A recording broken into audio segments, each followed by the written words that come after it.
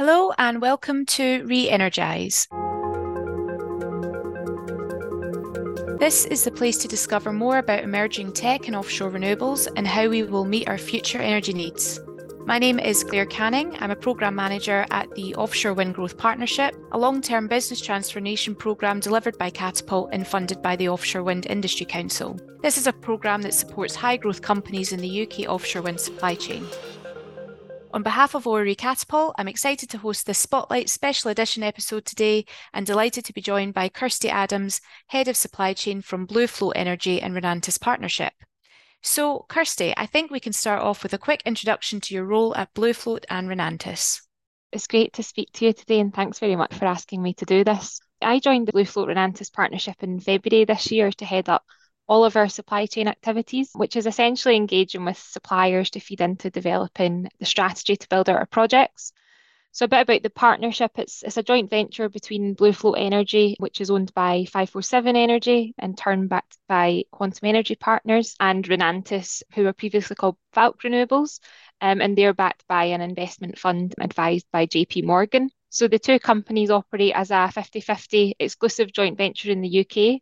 BlueFloat itself, as a kind of wider global entity, has about over 32 gigawatts of early development phase offshore wind projects across the globe.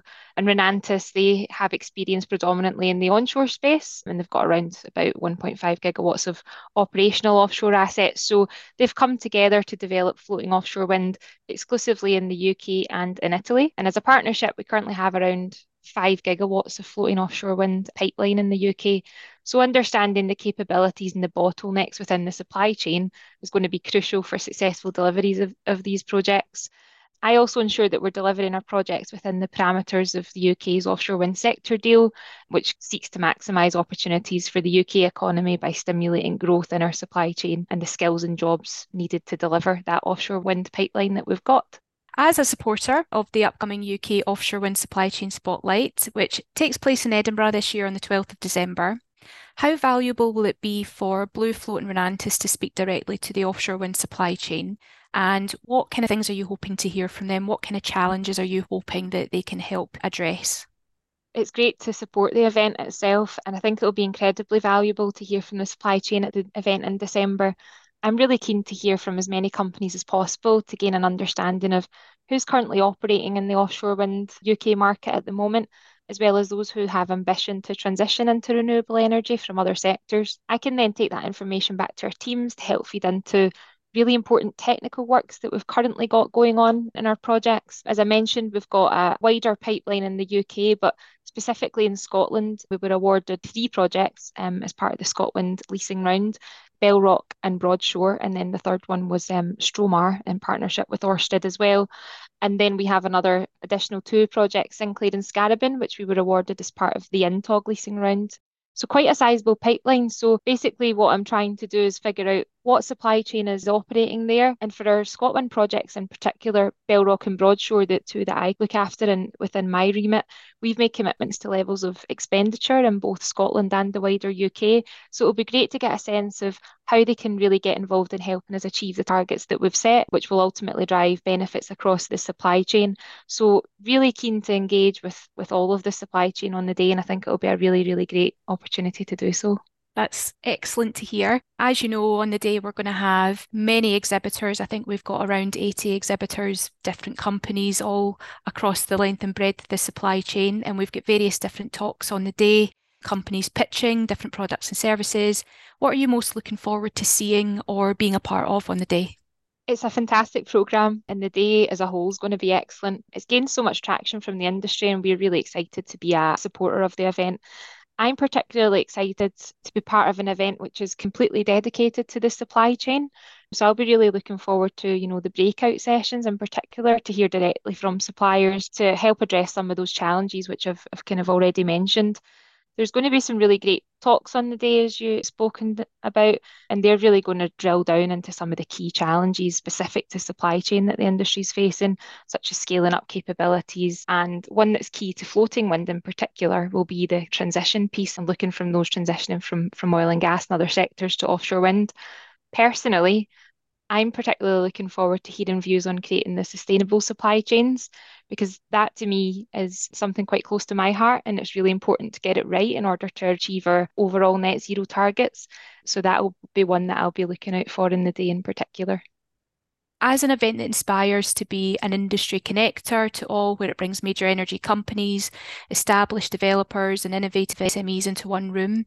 In addition to that sustainable supply chain topic you mentioned, what do you think are likely to be the key topics dominating the discussions? I think floating wind in general, probably because it's based in Scotland and we're going to have a lot of Scottish representation there across industry and government and supply chain. That is going to be a really key focus, which is quite exciting. Anything else from your perspective that you think will be forefront of the discussions? Yeah, I think it's a really good point, particularly floating wind and the innovation aspect there is to that. I think that will really be a key discussion on the day. There's been a few stories, I guess, dominating the news with industry recently with regards to kind of battling, high commodity costs and still trying to deliver renewable energy at low cost. However, I get a sense really from working in industry that the overall feeling is very positive at the moment, just from an insider view. We know that the UK government is listening to calls of reform, potentially for contracts for difference round, and we're looking forward to working with government to shape how that might look. Additionally, you might have seen that the Scottish government announced a recent kind of £500 million offshore wind supply chain investment. So I think from the outside, it's creating a lot of buzz in the industry at the moment, but I think from the inside, it's quite clear that it's instilling quite a lot of confidence in offshore wind supply chain at the moment. So I guess that'll be one of the talking points of the day. But it really is signalling that the UK is open for business, and it's great for supply chain to then hear that voice as well. I think one of the topics that will, following on from that, dominate the discussion is really how can the UK supply chain in particular reap the benefits of these positive actions that are being taken.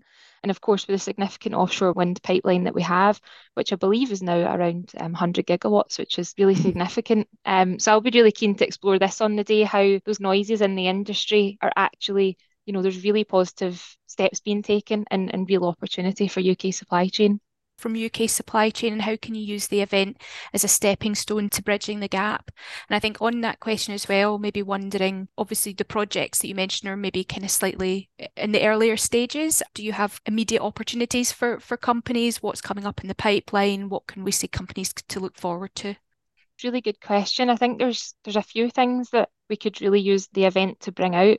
First of all, yeah, opportunities in our projects for sure. We're in the early development stages, but with that comes a lot of, site investigations, trying to characterize the site. There's real opportunities there, particularly for UK supply chain and predominantly as well in the onshore space and looking at onshore surveys and cable routes, etc. So we'll be looking to tender some of those works potentially next year. We'll also be kind of entering into our pre-FEED stage, which will really determine which technology we're going to be using. So needing support in that area as well. So although we're kind of, at the early stages, there's a lot of work to be done in the immediate term. I think we're aware that there's bottlenecks in the supply chain, particularly as we see more and more leasing rounds emerging globally. So demand is really stripping out supply at the moment. But I'd be keen to speak to suppliers to hear what their thoughts are and what they think are the challenges and the bottlenecks, because we as developers, we can make assumptions, but it needs to come from the supply chain as to what they're seeing. And then how can developers like ourselves support in overcoming these? I believe that one of the other challenges that we have at the moment is looking at innovation in the sector. We can use innovation to overcome challenges, to drive down costs, and really capitalising on the innovative history that we have in Scotland and the UK. So I'll be really keen to test that as an area of exploration, I guess. And with us winning 2 of the innovation sites in the INTOG round, that's one of the areas where we're really keen to speak to suppliers. So any suppliers that have got real innovative ideas or initiatives which will address some of the challenges that we're seeing, we're really keen to talk to. And I guess one of the other things that I'm quite keen to communicate to supply chain is just the support that's available. I've been working in offshore wind supply chain space for a few years now, and I always like to champion some of the programs that are available.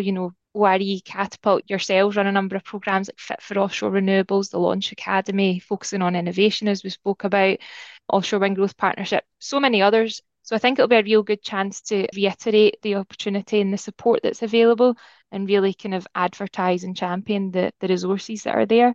So I think in terms of trying to use the event to socialise all of these opportunities, but also the resources that are available too, will be really fantastic.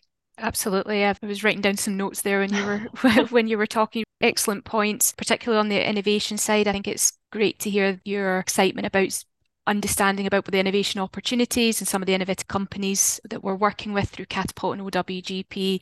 You're absolutely going to be in the right place. It's going to be so much chat about innovation on the day, which is great. And you mentioned as well about speaking to companies and understanding a little bit more from them what they see that are the challenges and the bottlenecks and things, like what kind of support do they need. I think that will be a really important discussion on the day, and it'll help programs like Growth Partnership and some of the Catapult initiatives understand how can we best support and address some of these challenges coming out from the supply chain. What are the things that areas where we can intervene and provide support where it can be most effective. And then your point about in terms of key opportunities at the moment or upcoming tendering opportunities for your projects, things around the site development, site investigation side and onshore works. I'm really delighted that the breakout sessions that we have on the day, we're going to have a couple of themes around those areas that you've mentioned there. So we'll have some good companies coming in and pitching about their solutions and products and services that can actually help in those areas. So hopefully you'll get a lot out of the day and engaging with some good companies. Kirsty, it's been fantastic working with you over the years. You have been a representative on a variety of industry working groups, including with the OWGP and tackling supply chain challenges. Given your history and experience in identifying opportunities within the sector, what do you think are the main areas that UK supply chain companies should be focusing on as they look to develop their offshore wind opportunities? Thanks, Claire. It's been great to work with you too and get involved in some of the real critical work that the groups such as OWGP and some of the other supply chain groups are doing. I think for SMEs in particular, for small, medium enterprises, it's really important to identify who the customer is and ultimately who you're going to be contracting with. I'm really keen to help suppliers map that out and look at where are the gaps and who should I be speaking to, mapping out your offering, your capability, and just identifying that to make meaningful connections. And I think that the event in December will be a really great place to do that. On the flip side, or well, through all tiers of the supply chain and not just specific to SMEs, we're seeing a lot more collaboration across the industry as well. And there can be real value in partnering up between other suppliers to tender for works in order to plug those gaps or increase capacity required to deliver a certain scope of works, or perhaps just add that little bit of expertise. And additionally, we're seeing some of the global or maybe European suppliers coming in and then partnering up with local companies to bring that local expertise, that local knowledge. I'd really recommend all the suppliers going to the event on the 12th of December to use that as a real opportunity to identify if there's any opportunities for partnering. So it's not only within the supplier's interest to interact with developers, and I can speak to supply chain all day. I hate to say this, but it's great to also think about networking with other suppliers on the day.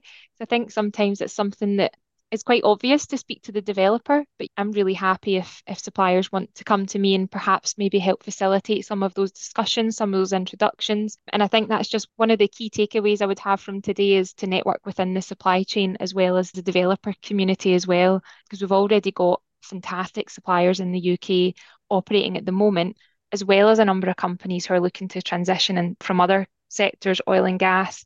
They've got a wealth of knowledge and expertise which we can really use in offshore wind. So I think it will just be really crucial to make those introductions and just introduce people who they might not know are operating in the same space and can really help. If we can take that away from the day, that'll be really great. And it really helps almost, build a really competitive supply chain operating in this global market that we've got.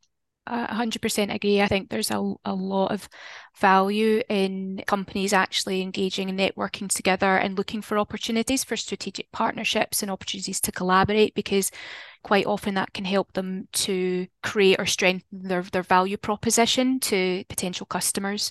So I think that's absolutely something that we're looking to achieve on the day through the exhibition and in the networking and things as well. So that's a good point.